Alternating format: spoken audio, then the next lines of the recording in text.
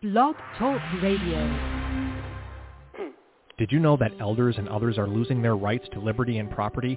Anyone can petition a court to have a person deemed incapacitated. What if that person is you?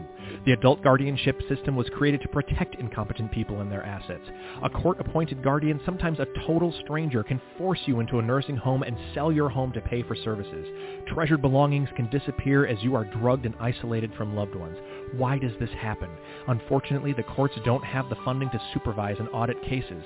A guardian makes all decisions on your behalf, taking control of your assets with little accountability. The potential for abuse is frightening. Luckily, not all guardians exploit those under their care, but when they do, there's really nowhere to go for help. The National Association to Stop Guardian Abuse, NASGA, is working to reform adult guardianship to return it to its once noble purpose of protecting the human rights to life, liberty, and property and ending financial exploitation of assets. Are you or your loved ones protected? To learn more, visit stopguardianabuse.org. Good evening, everyone. This is Marty Oakley of the PPJ Gazette Online, and this is the DS Radio Network.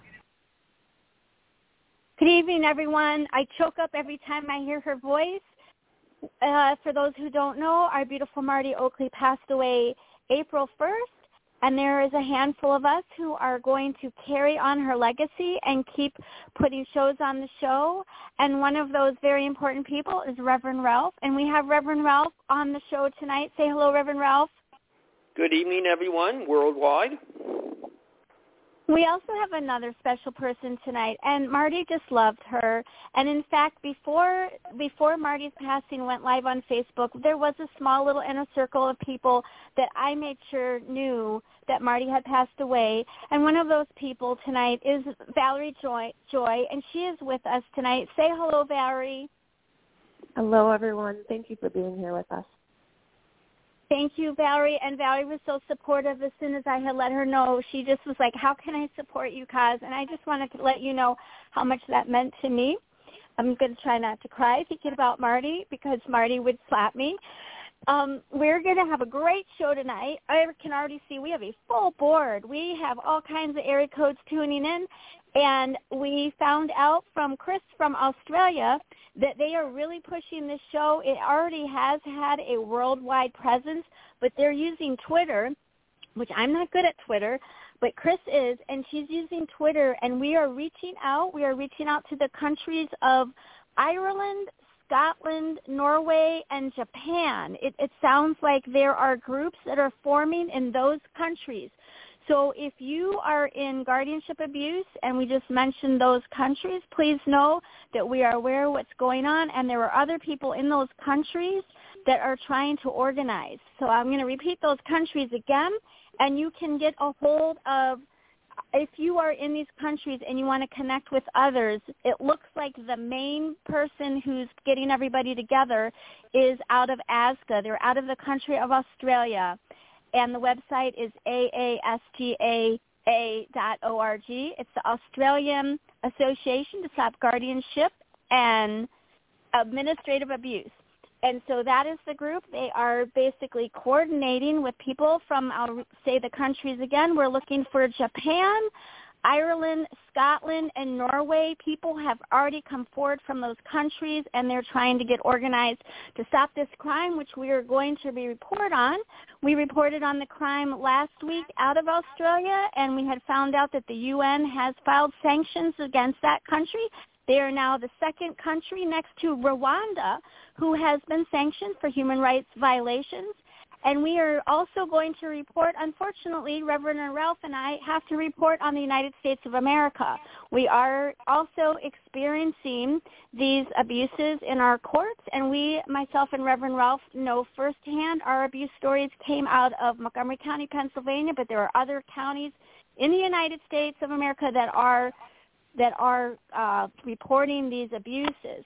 Before we get started, we at TS Radio Network want to send out our deepest sympathy and condolences to Brenda Daniel, her mom, Poochie, which everyone has seen the pictures, Free Poochie, and the poor, beautiful Poochie with the bruised up face who was hidden away from her family. She passed away, unfortunately, last week.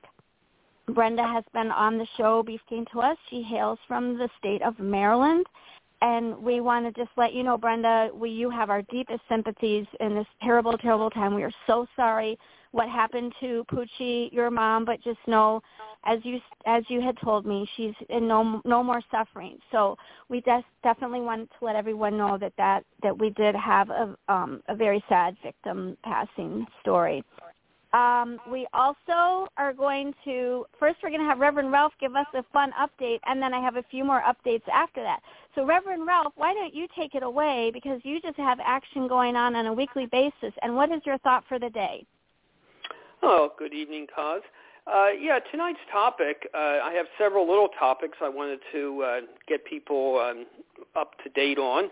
And before, I like to get everybody from now on to always have a pen and paper with you, because we will be giving out information, our guests will be giving out information and phone numbers, and it's important that you write down this, because the information down, because just like me, you probably will forget things at times, and that will be the worst things you could probably have done, is not remembering very important information and numbers. So on that note, one of the things I have heard from different people contacting me through my website, protectmyparents.us, is the very, very horrible situation that these guardians do to people, which is banning them from seeing their loved ones. And this is, again, we keep talking about they're criminals. Yes, they are. They're sadists. Yes, they are, these guardians and the lawyers that protect them. But it just goes beyond that. It's one thing to steal money like any common crook does, but they seem to get a pleasure out of doing it to people, stealing their money, their assets, denying their relative or their children, their wives, husbands, the money that they worked for and saved for, and they seem to enjoy that.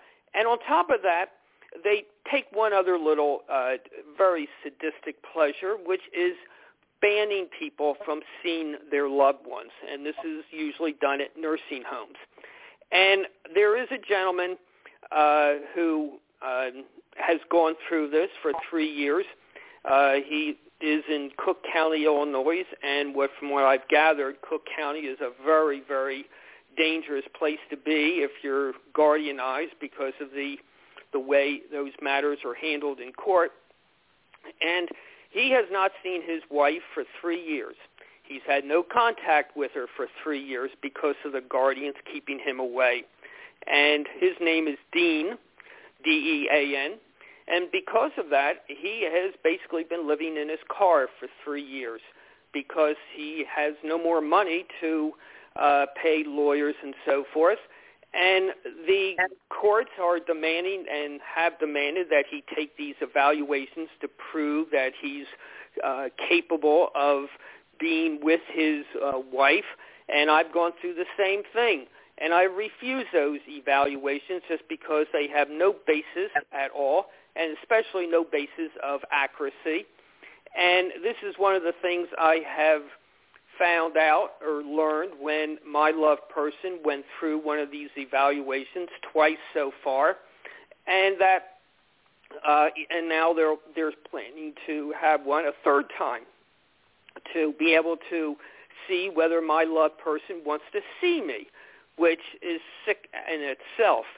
But these so-called psychologists, they like to call themselves neuropsychologists, they make up these evaluations. Now, in Pennsylvania, they're called IME, Independent Medical Evaluation.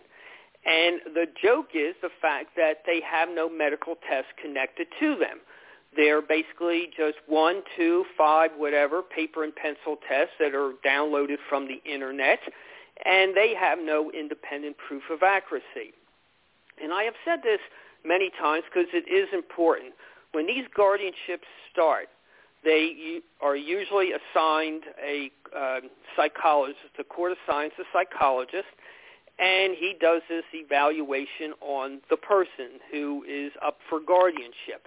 And the problem is that usually, and especially in Pennsylvania, there are no standards or requirements that determine for an evaluation. There's no standards or requirements that will determine what an accurate evaluation must be. So what happens is these psychologists, it's the Wild West. They decide what they want to do, how they do it. It can be 1 test, 5 tests. The time could be 1 hour, half an hour, or 5 hours. And this just can't be done when you're dealing with human lives and their futures. So the problem is also is they never record those sessions. They never audio or video record those sessions. And something as simple as a cell phone would prove how the person said something and when they said it and how they said it or did not say something a certain way. And at the end of these evaluations, the report by the psychologist, they will give all this information that they think sounds impressive, but the problem is they can't prove that report belongs to that specific person because they don't record the session. And I find it very interesting at the end, they have a paragraph that makes it sound very authentic, but they conclude it by saying, in their opinion. Well, when these people, when these quacks, as I call them, the psychologists, when they're charging anywhere from $1,000 up to $5,000 for an hour or 2 hours of their time, we don't want opinions. We want facts. And when you think about it, who knows that person better? Who knows them better as far as their abilities and what they can do or what they shouldn't be doing, like driving a car? Some guy that sits with them for an hour or 2 hours, or one of the family members. And in Pennsylvania, supposedly a medical doctor is required to be a part of that evaluation. And I know for a fact they weren't. So it comes down to money. Does the family have enough money that they want to spend? And they always do. The family will do anything for their loved person. Do they have enough money to fight the courts and fight the lawyer that was assigned to the person, as they are in the very beginning of it? And also, do they have the money to fight the guardian after they are assigned to that person to appeal the case? Because after the guardian is hired, they have access to the bank account of the victim, and they can spend as much money as they want. And this is why I feel very, very sorry for these families and loved ones, because they will spend every dollar they have to do such a thing, to try to get that person out of guardianship. And it's basically a very, very hard fight to do. It's a very low percentage of time when they can get their loved person out of guardianship. So I met this person, Dean, a couple weeks ago. I didn't meet him. I talked to him on the phone. Very educated, very intelligent man. As I say, he's the one who hasn't been able to see his loved one, his wife, for about 3 years now. And he would like people who are in Illinois, especially Cook County, to text him if they are also victims of being banned from their loved ones. And his phone number is 847-868-6536.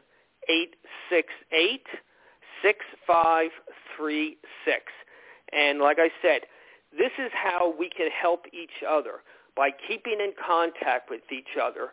If we have a problem or if you have a problem, I want you to email me, and I will try to help you. I will respond to your emails. And again, if you're in Pennsylvania, I could help you more with that, especially in Montgomery County. We have the FBI that in Pennsylvania that is working on the cases of other people pertaining to guardianship corruption. The district attorney's office up in Norristown, I got them to reopen the case. If you're in Montgomery County, contact the DA's office. Detective Kelly, he's supposedly handling the case. And this, again, we build cases and we force these people to investigate to get to the guardianship corruption matters. So we can get sometimes results for various people. So when you get involved with this, it's important to note that if you hire a lawyer is basically just going to size you up as far as how much money you have, and I'm not saying for every lawyer, but for most of them. They know the judges. They know the other lawyers that do guardianships, and this is why it's important to keep in the back of your mind that he may make you think that he's going to do a great job. He may make you think that something is getting done. But remember, the guy is only earning his money by stretching out the billing hours. That's all he's doing. He knows these other people. He's not going to go against the judge and so forth. He's going to do as little as possible in order to make it look like he's getting something done. And this is why you have to be your own best friend. You have to know the laws. You have to go to websites in your state, go to their search engines. One of them is prose.com, I think it is, or prose.org, or just Google pro se. And you have to remember, you have to learn what is being done. Lawyers follow the rules. They go through the same steps every time. You have to learn what their terminology is. You have to learn what they're doing. Always get a copy of every sheet, every document they get, because you have to study it. Because there might be a time when your lawyer will decide he doesn't want to do your case anymore. And this is the problem with me. I did not follow the case. He would tell me certain things. I'd say, okay, fine. I thought he was helping me out, and he was doing some things. But for health reasons, he had to quit suddenly, and I'm left looking at thousands and thousands of documents that I have to learn the terminology. I have to learn what has to be done, what has to be appealed, what briefs to file and so forth. You can't let that go to the last minute because there are deadlines.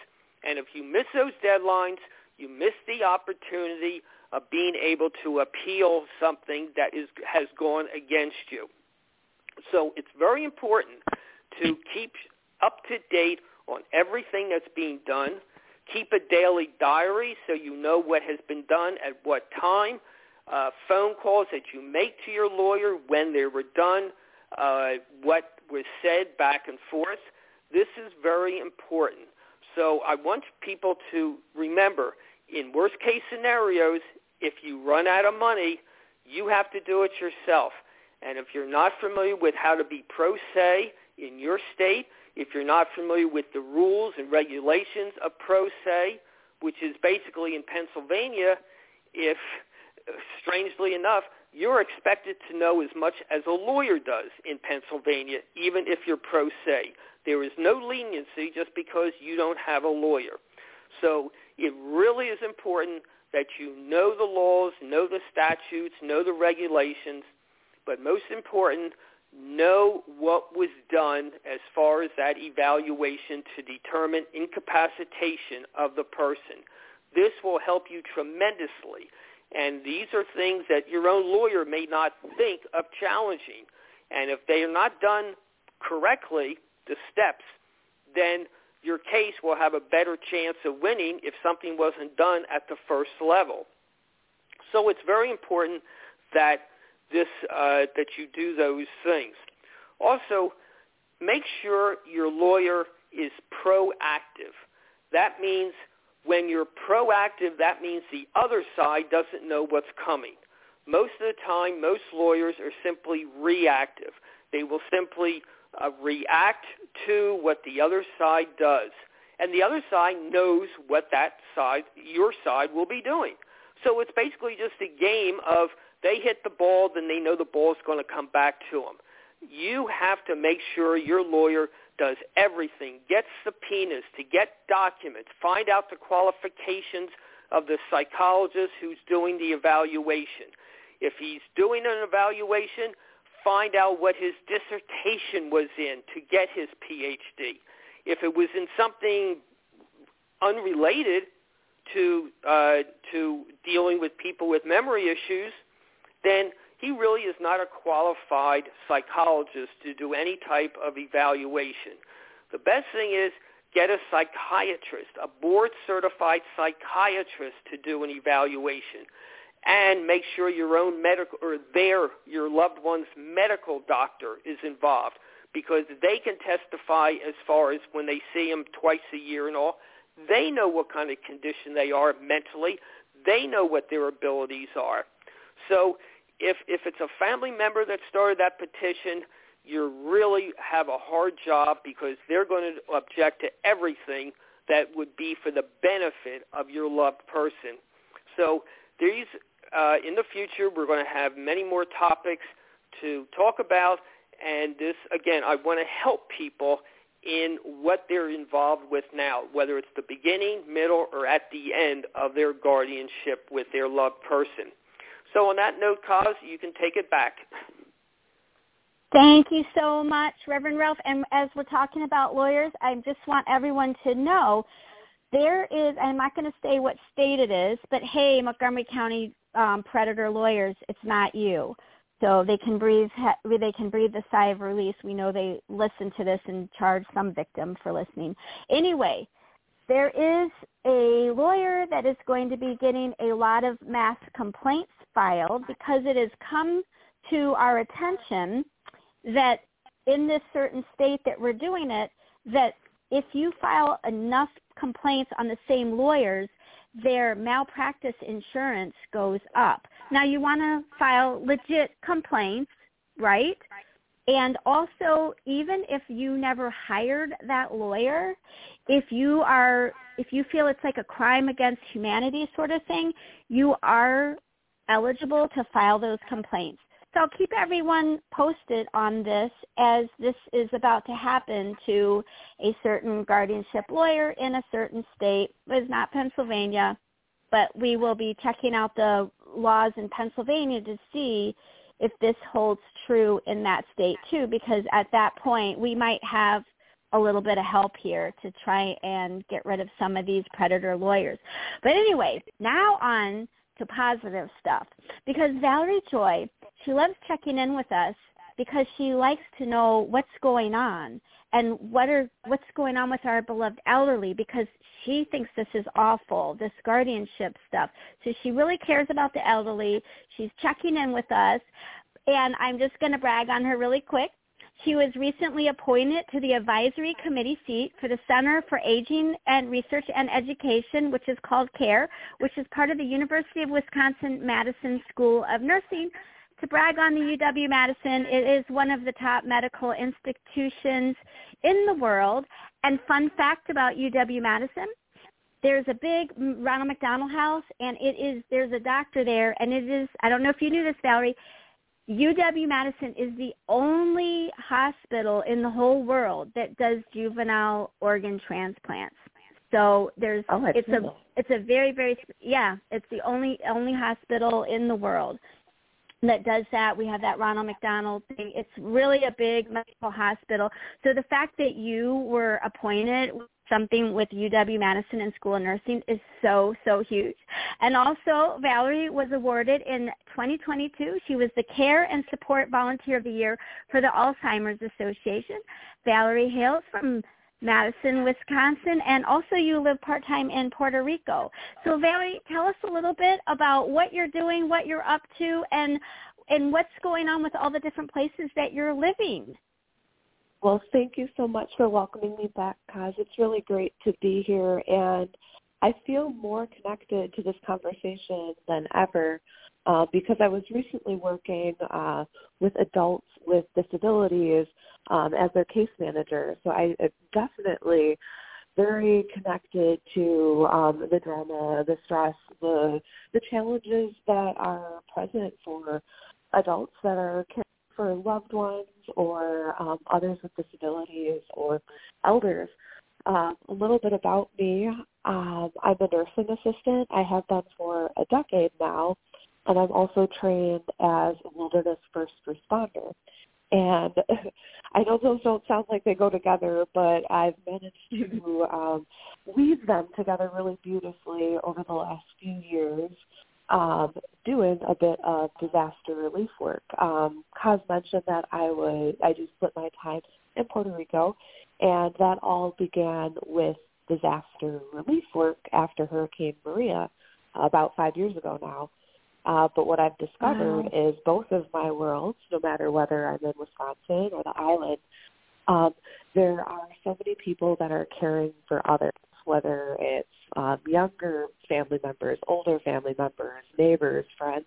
There's so many people caring for other people that just aren't doing a very good job caring for themselves or forgetting to take care of themselves until it's too late. So I've really been working hard on making sure that those really important community members are taking really great care of themselves, myself included, so that we can keep doing the magical work we're doing. So, it's been really great to stay connected with you, Kaz, especially in this last year or so, because I lost someone really important to me that I want to honor today and make sure I'm passing along some of her wisdom and the torch, and that's my grandmother. And she was a woman, she lived to 100 years old, so she really taught me the value of taking care of myself, but also sharing with my community and making sure that, everyone is well taken care of, whether they are young or old or have a disability or take care of themselves. So it's truly an honor to be back here and share some of my tidbits in honor of my grandmother. Oh, my goodness, that is so sweet. 100 years old, that's so amazing.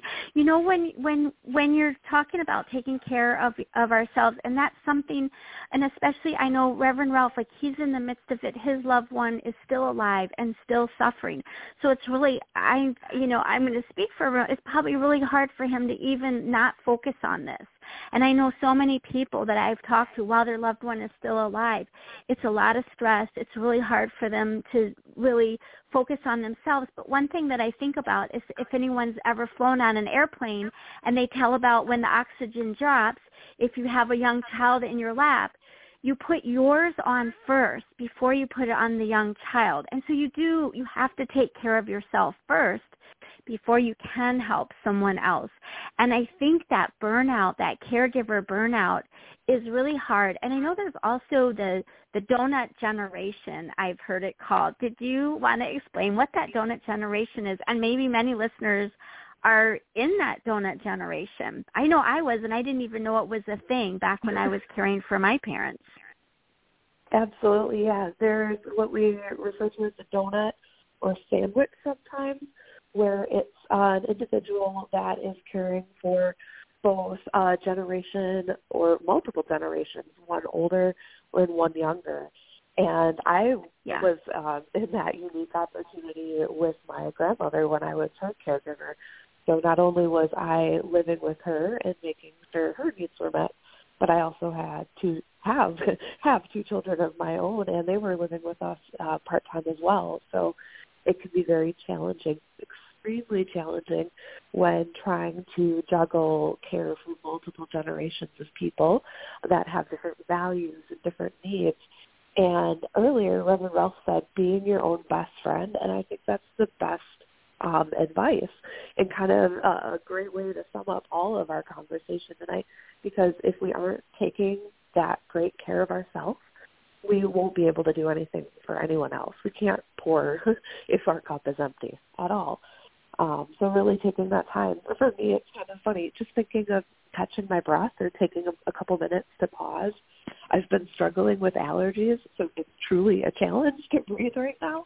But thinking about how important it is to just catch our breath sometimes. And, if it's as simple as, pausing for a minute and truly breathing or reciting a passage or singing a little song to ourselves, something to just reset, it can be so powerful in any challenge that we're faced with. So just making sure that we're taking care of ourselves and thinking about how as we take care of ourselves, everyone that is around us benefits. And, it can be, a professional role that we're, faced with, but it can also be as simple as taking care of our children or making sure our loved one is getting all the attention that they deserve or the care that they deserve.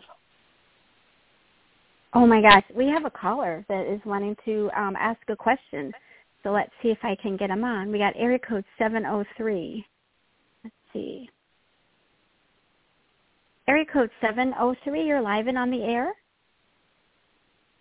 Hello? Hello? This is Marcel. Listen, oh, it's Marcel. Hello. Hello. I wanted to ask your guest a question. I know that lots of people who are taking care of their elderly parents, I did with both of my parents too. Can you tell me how long it generally takes for people to recover from it? Because I know people and they were wore out in the process and they really didn't regenerate afterwards. Do you have some tips that you can give them for how to regenerate after their parent has passed? Absolutely. I think I am still in that phase of taking good care and resetting after loss and after being a caregiver. And a few simple things that are really powerful is making sure you are getting enough sleep.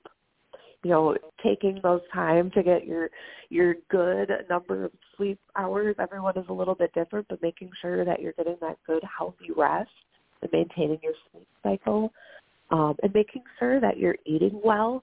You know, it's easy to skip meals or eat convenience food, but those are all going to wear at our body and not help us, you know, fuel out the machine that we are to the best. So making sure we're getting really good meals and if possible, even exercising. So, you know, doing our best to make sure that we're, you know, taking care of ourselves as the core human that we are so that we can kind of get back to a healthy routine and some of those grounding pieces of life. And even thinking about our mental health care, what are we doing to, you know, make sure we are talking through the stress or the grief or the trauma or all of those items, because so many times being a caregiver or, you know, dealing with guardianship challenges, there is a lot of trauma involved. So making sure that we're working through our mental health struggles as well. And again, making sure we take that time to breathe. It may sound trivial, but it is so important and something we all take for granted and don't often really get those deep moments for deep breathing and reconnection with ourselves. Okay. One other question. Can you suggest a book or a manual or something perhaps that people can read, or a website that lists these things? Well, one of the places, if I'm allowed to humbly offer my own website, Absolutely. Joyful Living, beautiful, joyfulliving.info is my website, and I do offer a host of different options for individuals to connect. And one of them is a caregiver community space where individuals can come together and talk, as well as different opportunities for caregiver coaching. And all of those different resources are available through joyfulliving.info. Thank you very much. You're welcome. Thank you, Thank you, Marcel. Thank you. Thank you, Con. Oh. Oh my gosh, Marcel is so wonderful. She's actually one of our sponsors here for this show, and Marcel is in charge of the Whistleblower Summit, which I'll just do a real quick. We're going to be there this in July, and we are going to be having Dr. Tina Pion of Montgomery County, Pennsylvania, who was the speaker at the Senate Committee on Aging back in March. We're also going to have Marcia Southwick of NASGA, the National Association to Stop Guardianship Abuse, and we're also going to have Chris Dallas from Australia of the Australian Association to Stop Guardianship Abuse and Administrative Abuse. So I think we're going to do a great panel and hopefully come up with some great solutions. So thank you, Marcel, for always sponsoring that Whistleblower Summit.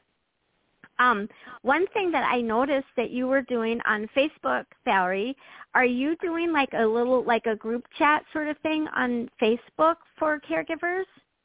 Or did I read that wrong? Yes, absolutely. No, you brought that up. Tell us Thank you for reminding me of it. Yes, so there are you can get to it through the website or through Facebook, a conversation coming up. So there's a group called Caring for the Caregiver, pretty simple to remember. And through that community, you can start conversations, have simple question and answer sessions. But if you want to connect a little bit more personally, we once a month will be joining together over Zoom for what I call Time for a Cupful. So getting together with other like-minded individuals to talk through what's been stressing you out and maybe you want to give some hope to someone else. Just a really great time to come together and talk about what's on your heart. So this is once a month. The next gathering will be on June 29th. So that's a few days from now. And again, this will be on Zoom. So you can, again, through the website, get connected if you'd like that link. I'm happy to share that with individuals because this isn't something that is specific to, just Wisconsin. Caregiver stress is something that's international, and there are some really incredible ideas from other parts of the world as far as self-care and caring for others. So it's really great to get other perspectives whenever possible.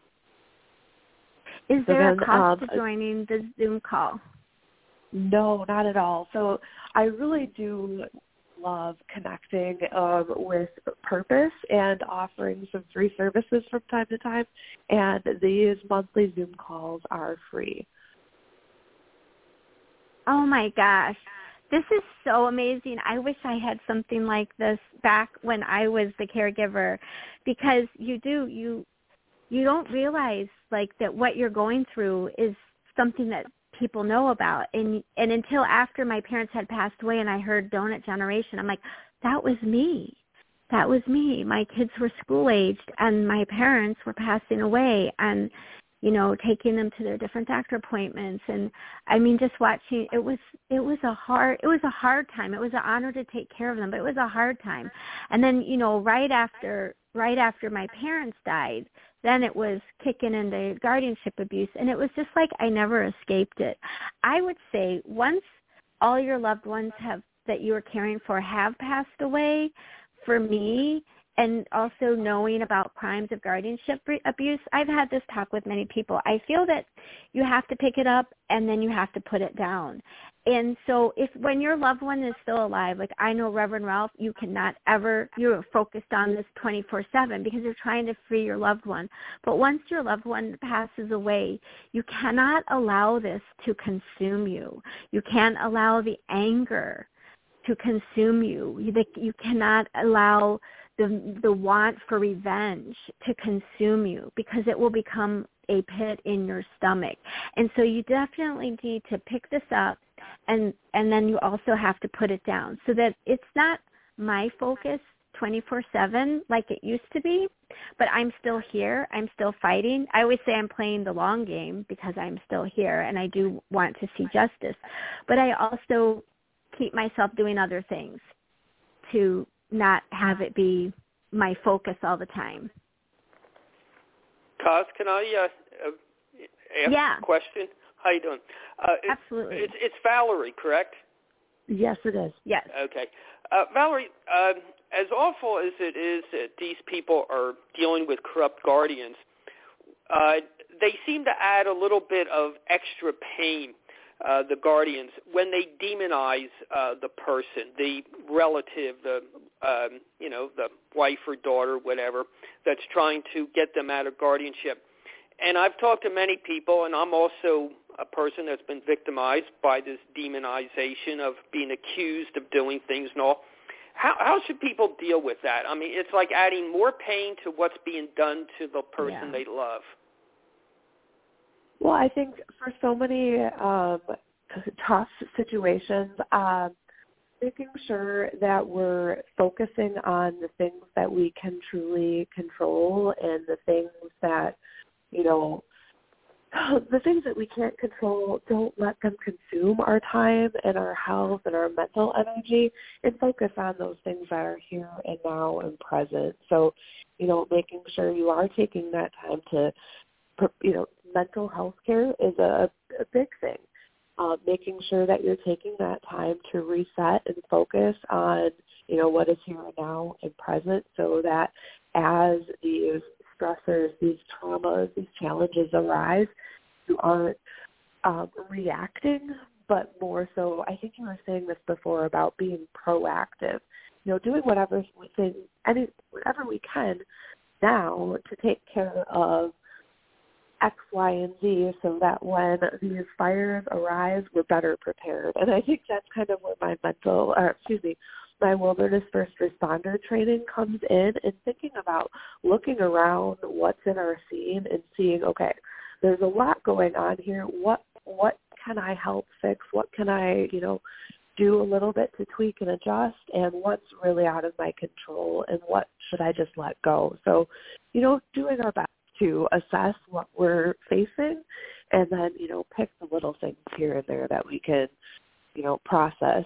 That way we're not getting bogged down or overwhelmed, because I know in the past when I have been dealing with a lot of stressors, it can be very easy to get lost in the overwhelm and almost get paralyzed then, because you don't know what to do or where to focus your energy.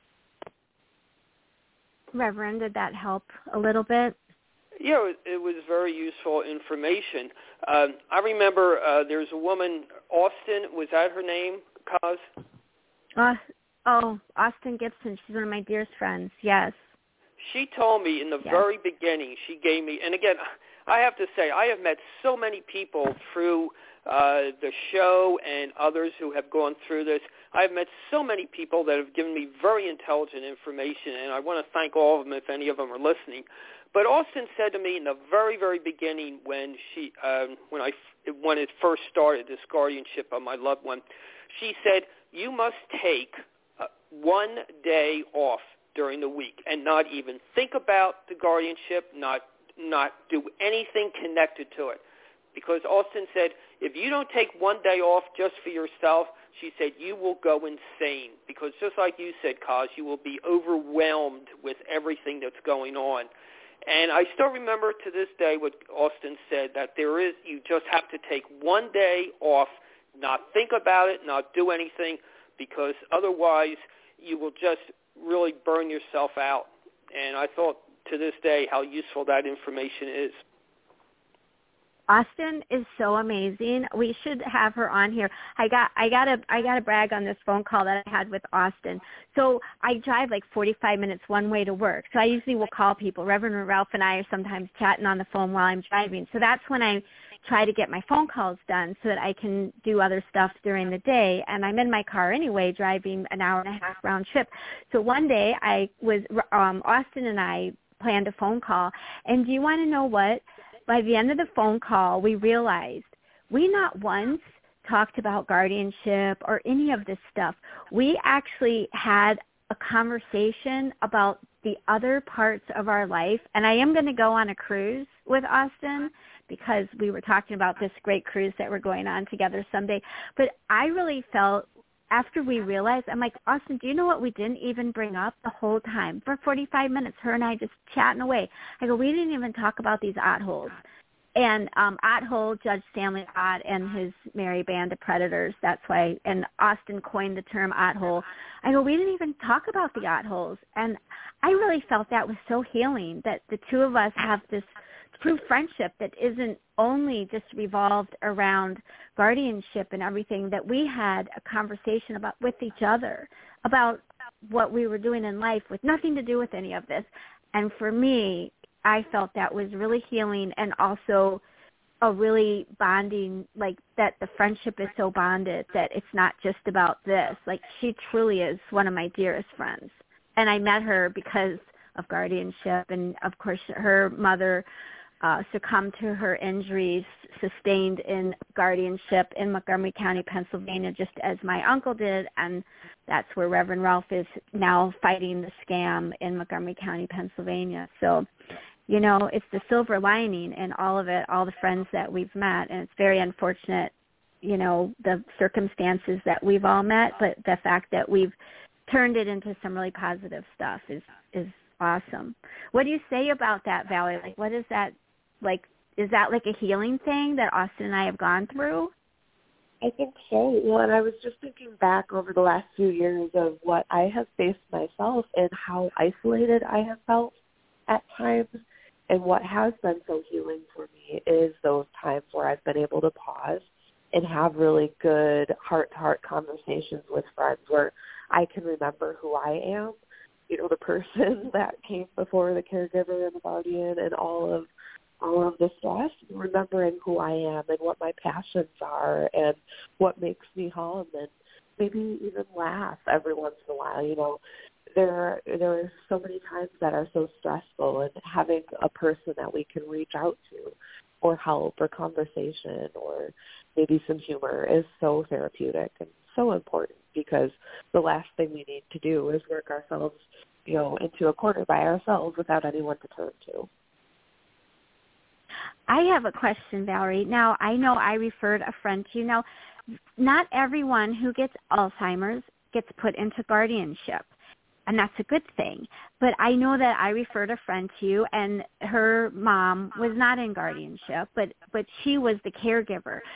I know there are people out there whose loved one does have Alzheimer's, dementia, whether they're in guardianship, but if they're not in guardianship even, what are some of the signs that your loved one is starting to have some cognitive disability, and what should people do? I would love to just talk on that topic because you're such an expert on that topic. Even though it's not totally pertaining to guardianship, I think it would be very valuable information.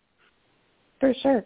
Well, so I do often talk about, what are the normal signs of aging, and for so many of us, we can think about that easily, changes in our hair color and how our eyes, don't adjust or focus as well as they used to.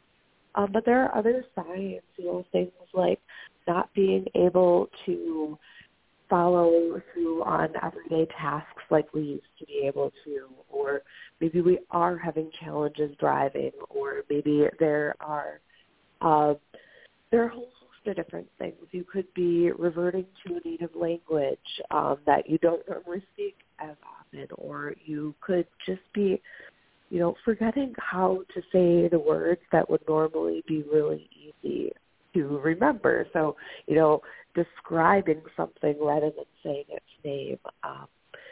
But the one thing that I want to always remember when I start this conversation is that everyone experiences dementia differently. We all age differently. We all have different lifestyle factors that have contributed into how we're aging. So no two people experience the same symptoms in the same progression or at the same pace.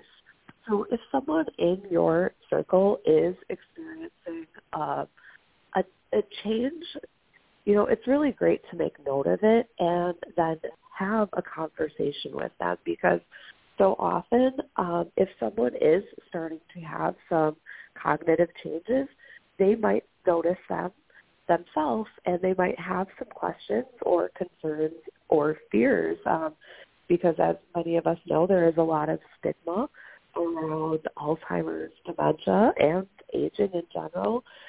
So it can be really important to simply have a conversation. So that way, if they are experiencing something like cognitive decline, they can get support, but also be honored at the same time, because the last thing we want to do is ever assume that because someone is diagnosed with dementia that they want to be treated a certain way. So always thinking about, recognizing if the person that we love is, having a hard time doing tasks that they used to do with ease, or maybe forgetting the way to get to a familiar place, or having a hard time describing things, making sure that we make note of these things so that when and if they're able to go to the doctor, we can help make note and help with the diagnostic process as well, because that can be a bit of a challenge.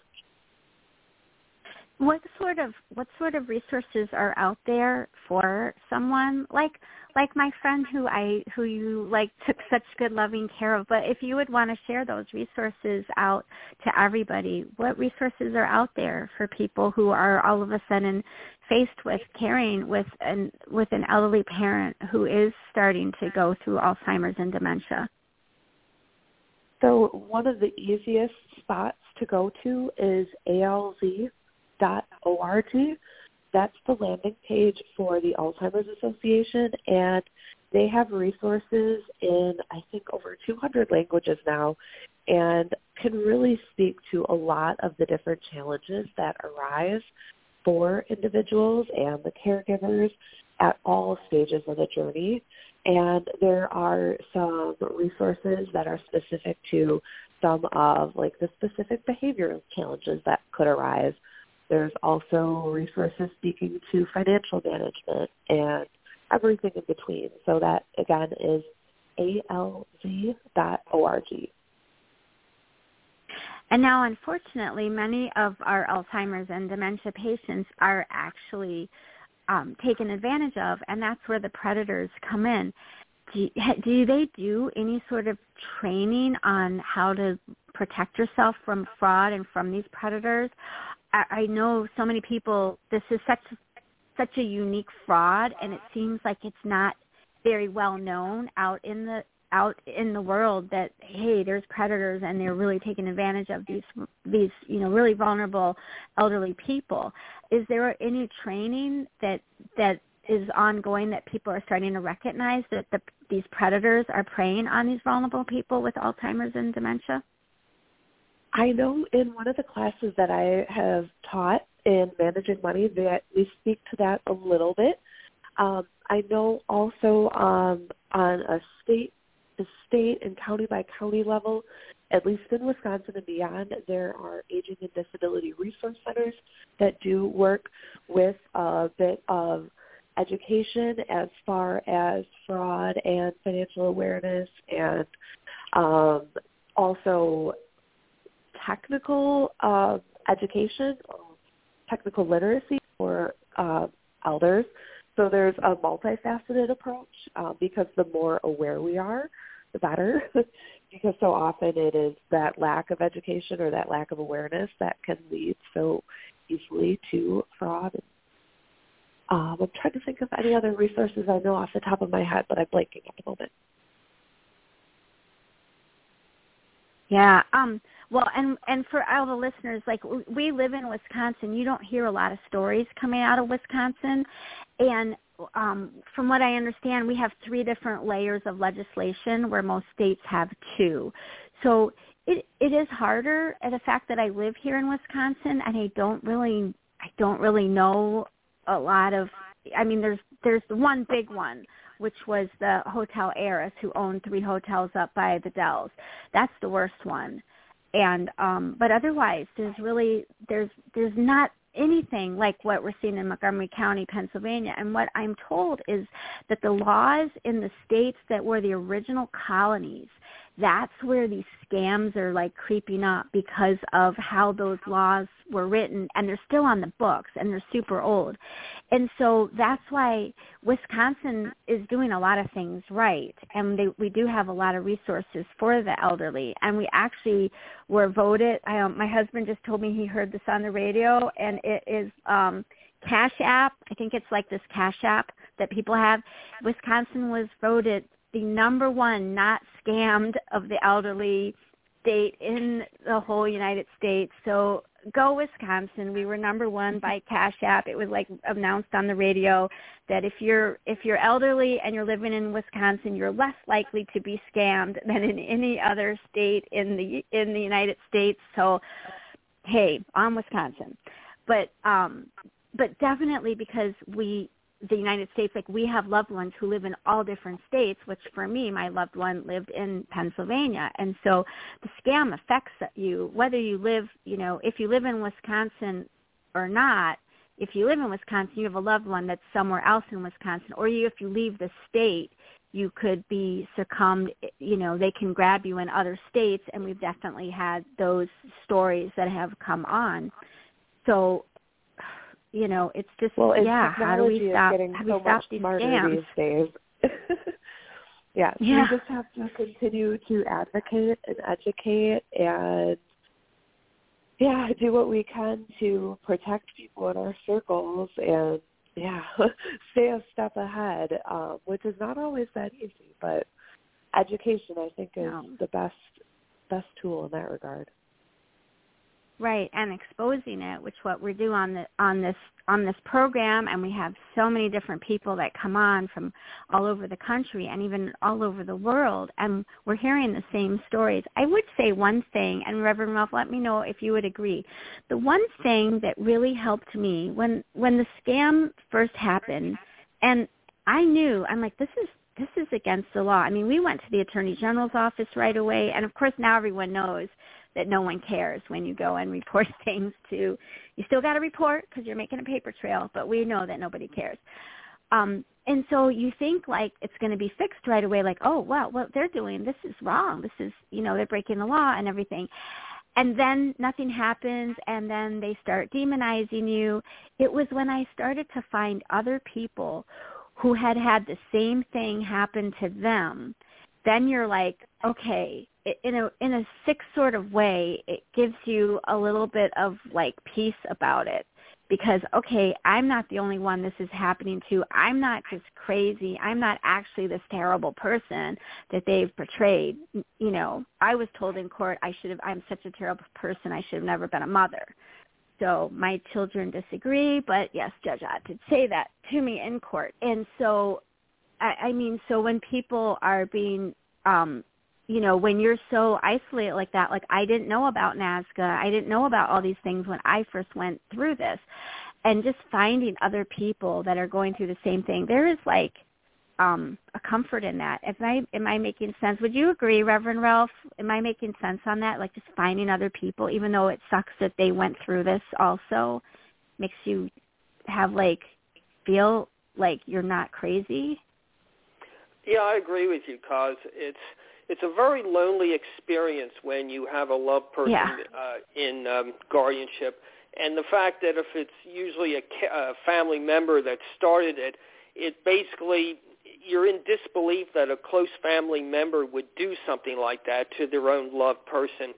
And what I have found that's interesting is how you just become so overwhelmed, as you have said, with the situation, and you feel that you're basically all alone. And when people do, again, like you said, demonize you, you feel even less important and more alone.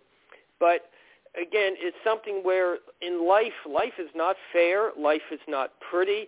And what I just keep going back to, because I did 41 years of doing lie detection testing, was when you read in the papers and see on the news all the crimes that are happening and all these people that are arrested for the crimes that they did and so forth, none of those people should have gone through that either. And there's no reason for it. But these type of people do it. They rape, they rob, they murder, they steal. And what I really feel sorry for are these children, and it is a very, very big problem, these children that suddenly go missing.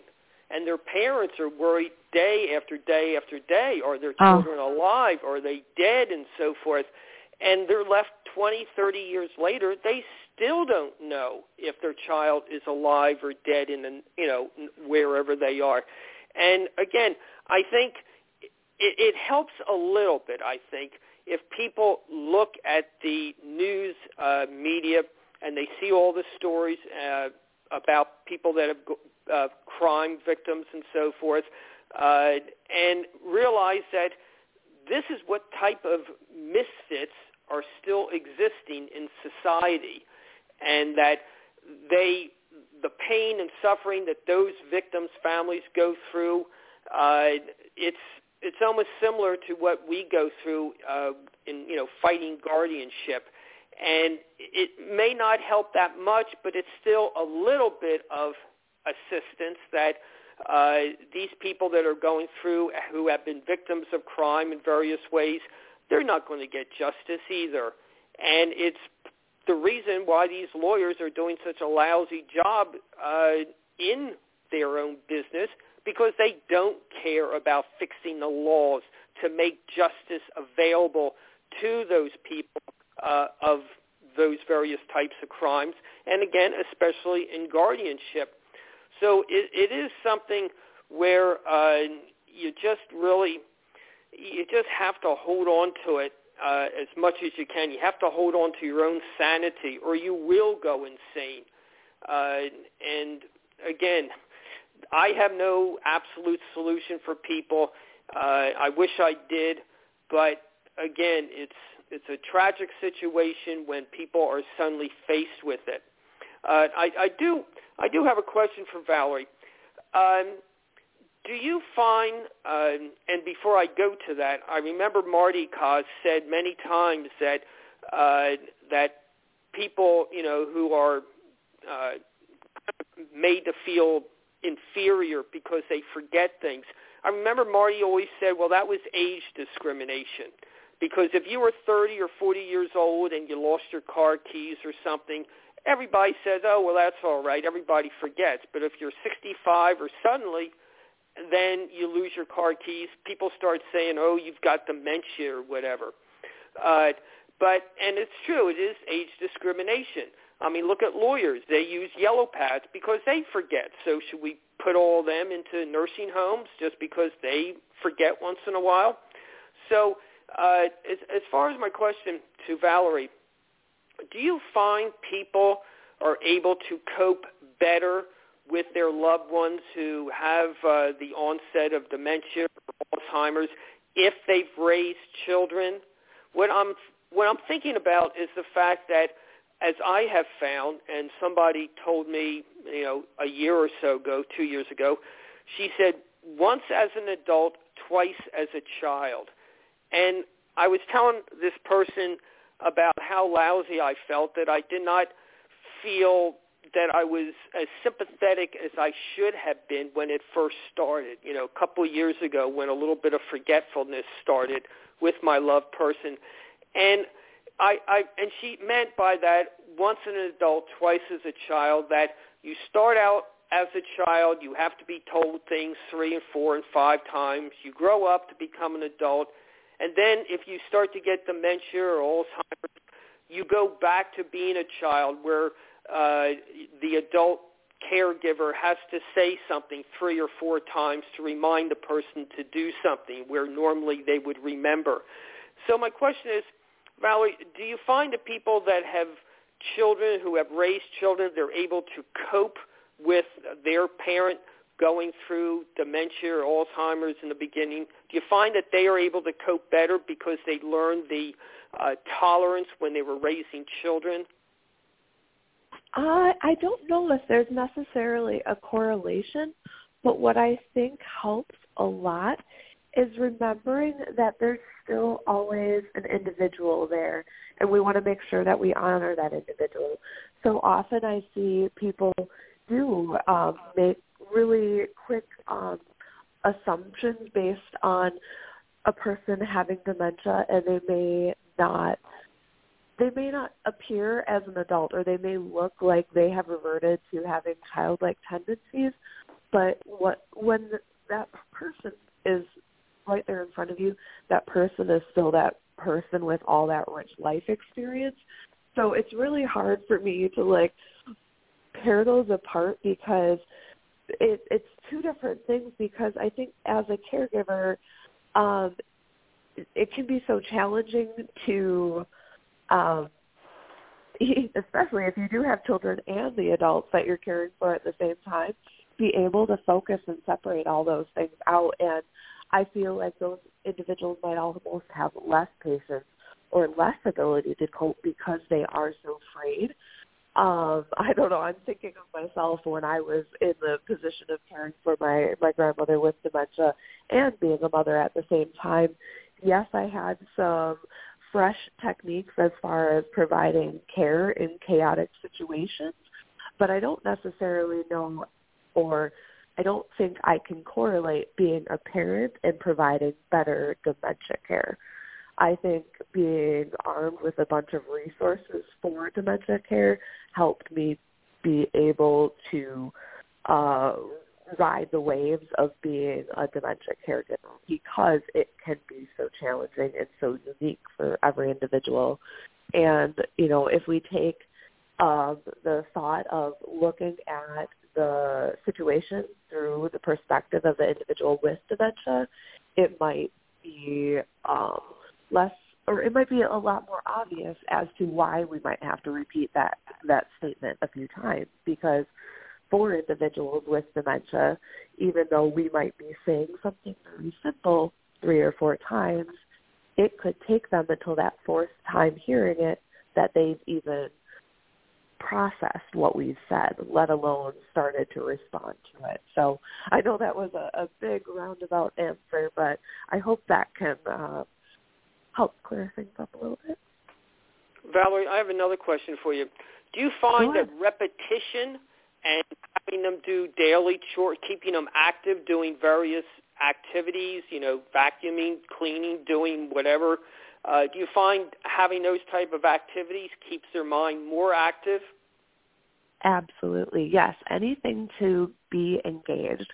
We all have our passions, whether that's being creative or working around the house or working in the garden, whatever keeps you active, working with, both your hands and your mind, anything to keep engaged is really powerful, because if we don't use it, we lose it, whether that's our mind or our body. And I feel like during the pandemic, that was really what led to my grandma's dementia onset, was she was isolated and not engaged and not doing the things that she used to.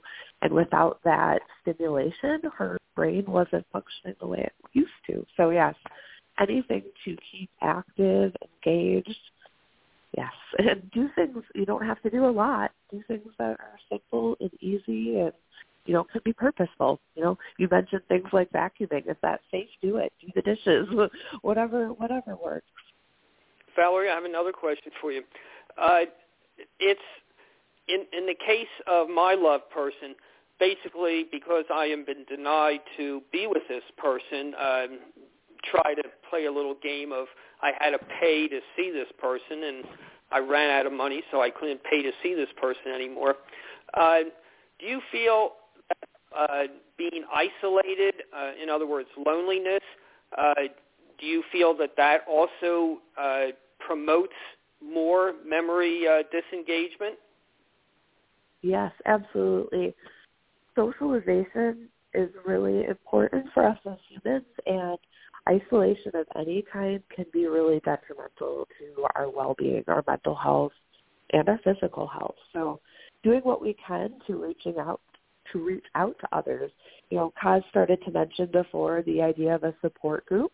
There are things that bring us together as humans that aren't always very positive, but having that ability to articulate what's on our mind is really, really powerful, because I don't know, I can speak for everyone, but I know how intense it can be to keep something stressful to myself, and how powerful, cathartic, therapeutic it is to share and reach out to my community. Thank you. Absolutely. You're welcome. Wow, this has been a great conversation. I just want you to know I've gotten some messages. People are loving the show, and they said thank you for a positive show today. I mean, Reverend Ralph, you brought me to tears. The questions that you're asking, and just me knowing what you're going through, I just feel the pain of what you're learning and what you're knowing about, your whole situation, and just it's so heartbreaking. And yet I'm just so glad that we have our little community of people that we can support each other. But I'm excited if more people can come to the Zoom call with Valerie. Valerie, will you tell again, how people can connect onto the Zoom call? Because it's actually something that's been talked about and nobody did it. And so now you're the somebody who did it. And so we're just going to like ride your coattails here. If you want to let everyone know and just kind of explain how people can get on a Zoom call, because I don't know that everyone's ever done Zoom, especially if they're like living at home and not really having a job to work at. They're going to not probably do Zoom. They're going to have more Facebook Messenger. So if you want to explain what this Zoom program is too. Yes, absolutely. So a few years ago, I started a conversation, which I have called Time for a Cupful, and it's all about bringing us together to have these conversations so that we aren't isolated. And the next gathering will be on 29th of June, and we'll meet at 5 p.m. Central. And I think the easiest way to access this, I can share the contact for my website, and from that website, you can get the link. So the website is joyful, JOYFULL, living.info. And through that, you can find access to this monthly Zoom conversation. And Zoom is the platform that we're utilizing for this call. But in the future, if we find there is a different platform that's easier for others to connect with, that is always an option.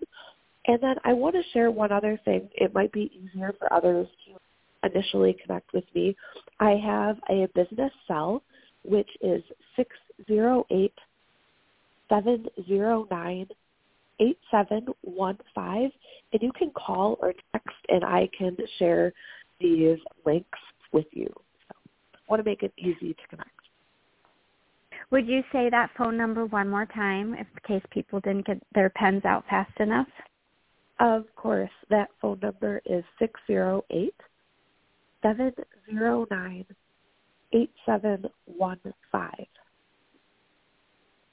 That is very generous of you to give out your number for people to call or text and just have a one-to-one talk with you, and also to host a Zoom call. I really hope that our listeners will be able to get to just take time for themselves, forget about what's going on, and just get on the Zoom call and have a positive experience. I know today's feeling like just really positive, like I can just like feel it in my soul, just like this uplifting thing. And I think, Reverend Ralph, you like just nailed it on the head. Like everyone goes through crime. People like people don't get their crime solved. They don't get justice. They just, and why would we be any different? It's so hard and it's so awful going to our loved ones and to watch criminals just get away with their crimes. But we keep talking about it because we want to bring awareness so that other people won't go through these crimes. But it's really hard to come to the realization that on this side of eternity, they might get away with their crime. And it's hard. And I feel like I've gotten to that point where on this side of eternity, I think that they'll probably continue to get away with their crime.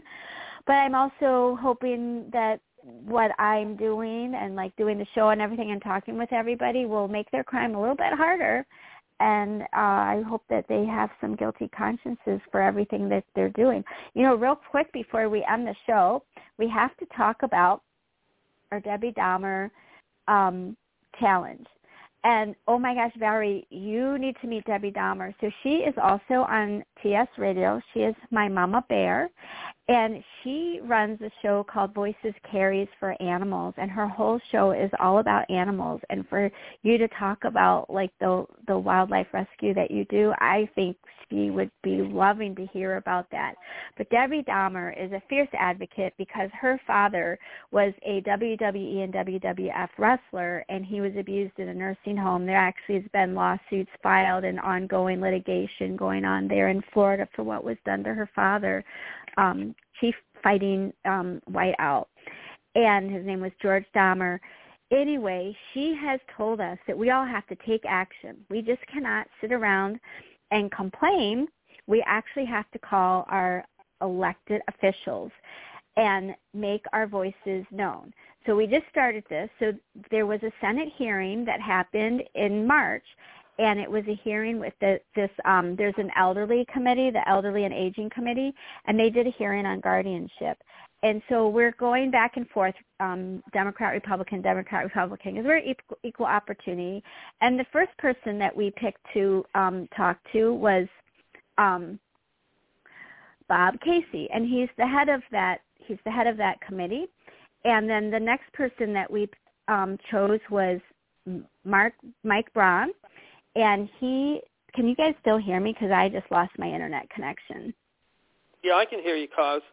Okay, all right. So I'm not going to be able to see any callers if they call in right now because my laptop just went down. So it's just the three of us. I am so sorry. I don't know what's going on with my computer, but my cell is working. Okay.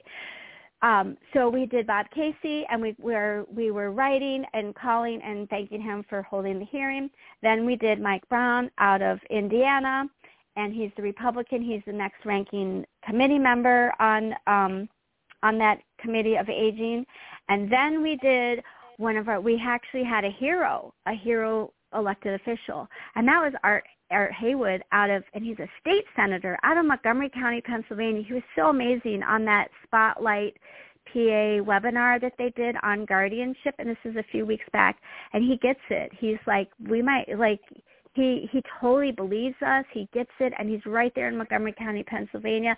And then we did a member of the aging committee, and his name is, on the Republican side, we did Tim Scott. So did everyone hopefully send their letter to Tim Scott? He's also running for president of the United States. So he should want to hear from all of us, not just the people in his district. The next person that I picked, so now we're going to go back to Democrat, and he is also on the committee for aging, and his name is Raphael Warnock, and he's out of Georgia. And I have a fun little story.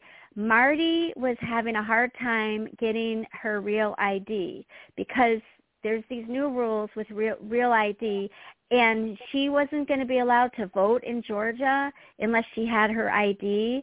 But because when married women, if they get a divorce and name changes and stuff happen, it's hard to have all the paperwork to prove all this. And now when you go in for IDs, women have to have more paperwork, and that's a whole nother show. Like, is this discrimination against women and blah, blah, blah, blah, because they have to do all this extra stuff.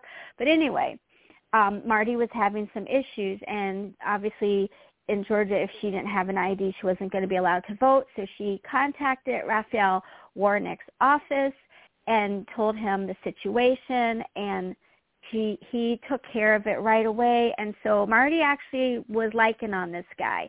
So Marty, when Marty passed away, she was living in Georgia, and she actually had meetings with Raphael Warnock's office, and she had positive things to say about him. And he's also a reverend. I was reading all about him. Did you know that, Ralph? He's also a reverend, and he is on that committee of aging. And so he is our next pick for who we're all going to write. We're going to thank them for doing the hearing, and we're going to tell a little story about what happened with you. We're going to be very respectful and nice, and we're going to ask them to please do another hearing on this, because the previous hearing that they had done on guardianship was 5 years ago. So we can't have them talking about this just once every 5 years. So we want to encourage them to put this back on the agenda, and sooner rather than later. So that is who we're going to call Raphael Warnock. So we've just got a few minutes, and I have lost my laptop. Ralph, do you have any more thoughts? Yes, I do. I was just about to interrupt you, guys. Okay. Sorry. I did want to. Valerie brought up. She was talking about the Zoom a few minutes ago, and that's a very, very important ability at these nursing homes. I know most of them don't have it, but instead of having, say, a family member, if they live far away, for example, instead of a family member simply calling their loved person, if they could get the nursing home to set up a table on wheels and put the laptop on it, if they could set up a Zoom-type procedure, then now the person in the nursing home can actually see the relative or their son or spouse or whatever, and that way they actually get to see the face as opposed to just hearing a voice that they may not actually visualize it in their head as far as what that person looks like. And to add something that I had thought of, and I don't know why, sometimes ideas come to me, I don't know why. What I did was I took about 2,000 pictures of the inside of my loved person's house and the outside, every room, every piece of furniture, every painting, everything in that person's house. And look, every time I would visit, which I haven't been able to do for about 3 months now, I gave this person maybe 15 or 20 pictures and to say, oh, do you remember this couch? Do you remember that chair? And so forth. And it was done also out of curiosity to see what the reaction was. And I felt embarrassed that the person would say, yeah, I remember, it's over in this corner or over that corner, and so made that painting all, which reassured me and gave me comfort to know that this person still has a lot of their memory. They are not just a lot in dementia. They only have a little tiny bit of forgetfulness. And again, any little bit of hope gives you happiness that, this person is still alive and well and still has that brain activity. And again, that's how I take my comfort. But, setting up a Zoom call, I think it's a very good idea in the nursing home. Absolutely. And maybe even in the courtrooms. What do you think about that? I would like to watch when you go to court, Reverend Ralph. Well, you just brought up a good point, Kaz. The fact that in my case, the guardians are trying to keep the loved person out of the courtroom just because, they're trying to say that it would upset the person. Well, no, they're trying to keep it away, the person away, so they don't prove that they know what they're talking about, like they want to go home. So, no, Kaz, you raised a very good point that if the Zoom, which in Montgomery County there is a Zoom function in the courts, they could have this loved person from the nursing home do a Zoom call. And that would take a lot of the hot air out of their argument that, it would be too upsetting or the person, would be upset if they went into an actual courtroom. They could do it from the comfort of their own room at the nursing home. Absolutely. But they have ulterior motives. Now, Jenny had a Zoom call because I was on it. The one that you were sitting out in the hallway in Montgomery County. I was on the Zoom. I was on the Zoom call, so I watched that whole charade go down. So they are capable of having Zoom hearings, but I think you're just so powerful. They fear you, Reverend Ralph, and they, as they should, but they need to do the right thing. This is not a game of Monopoly. This is real life. That's true, Kaz. This is Valerie, not. Yeah. It's Go not, ahead. But they think it is. They think it's, I'm better. Mm-hmm. I control your person and you can't. Exactly. It's just a game. Valerie, do you have anything to interject on what Reverend Ralph brought up about Zoom calls?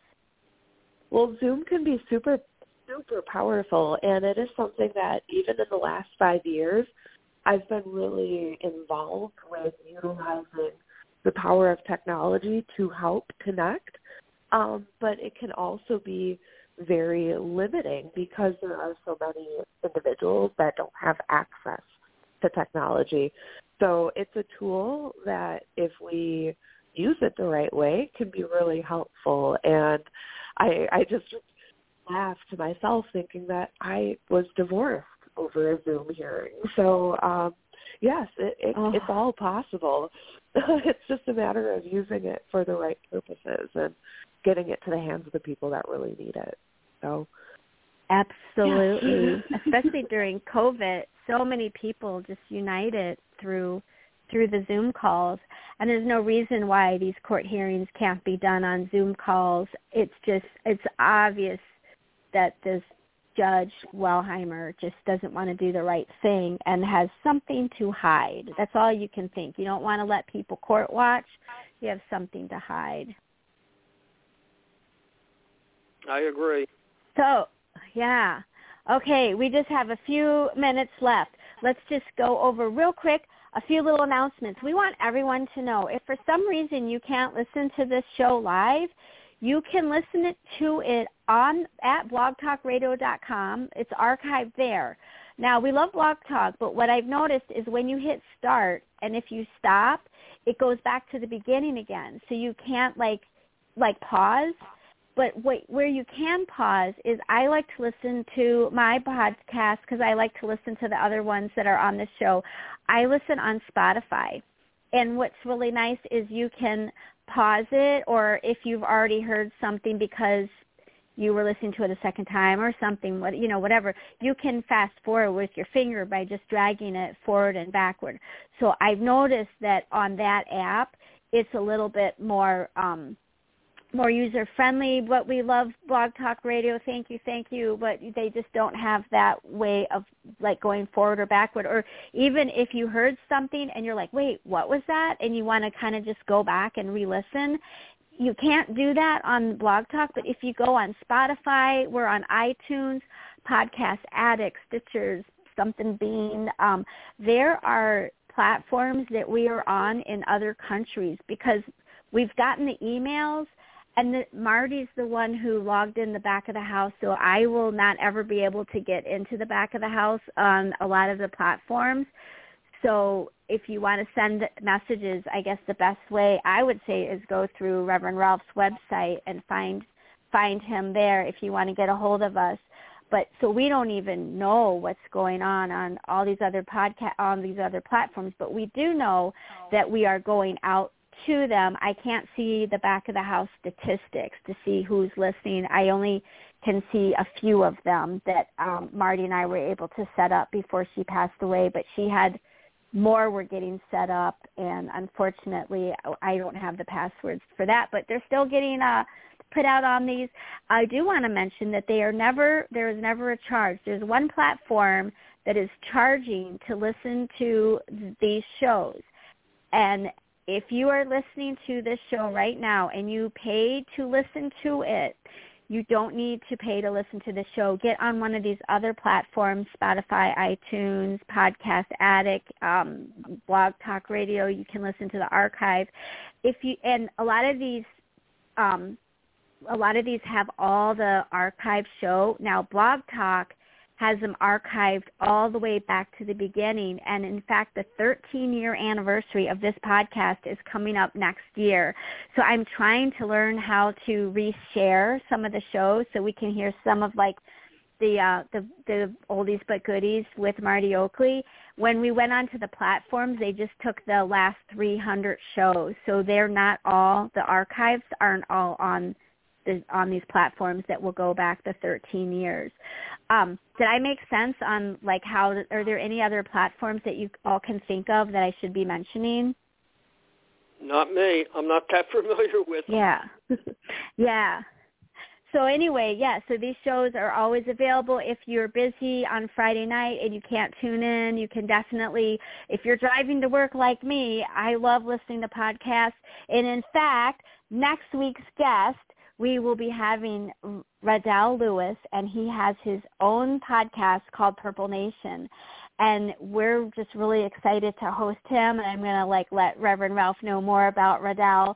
But really, he's really excited to come on, and he's going to be bringing us a new audience, and hopefully we're going to be able to go on other people's podcasts and start talking about guardianship and abusive guardianship so we can get the word out to more people, because the more people that are educated about this scam, the more it's going to stop.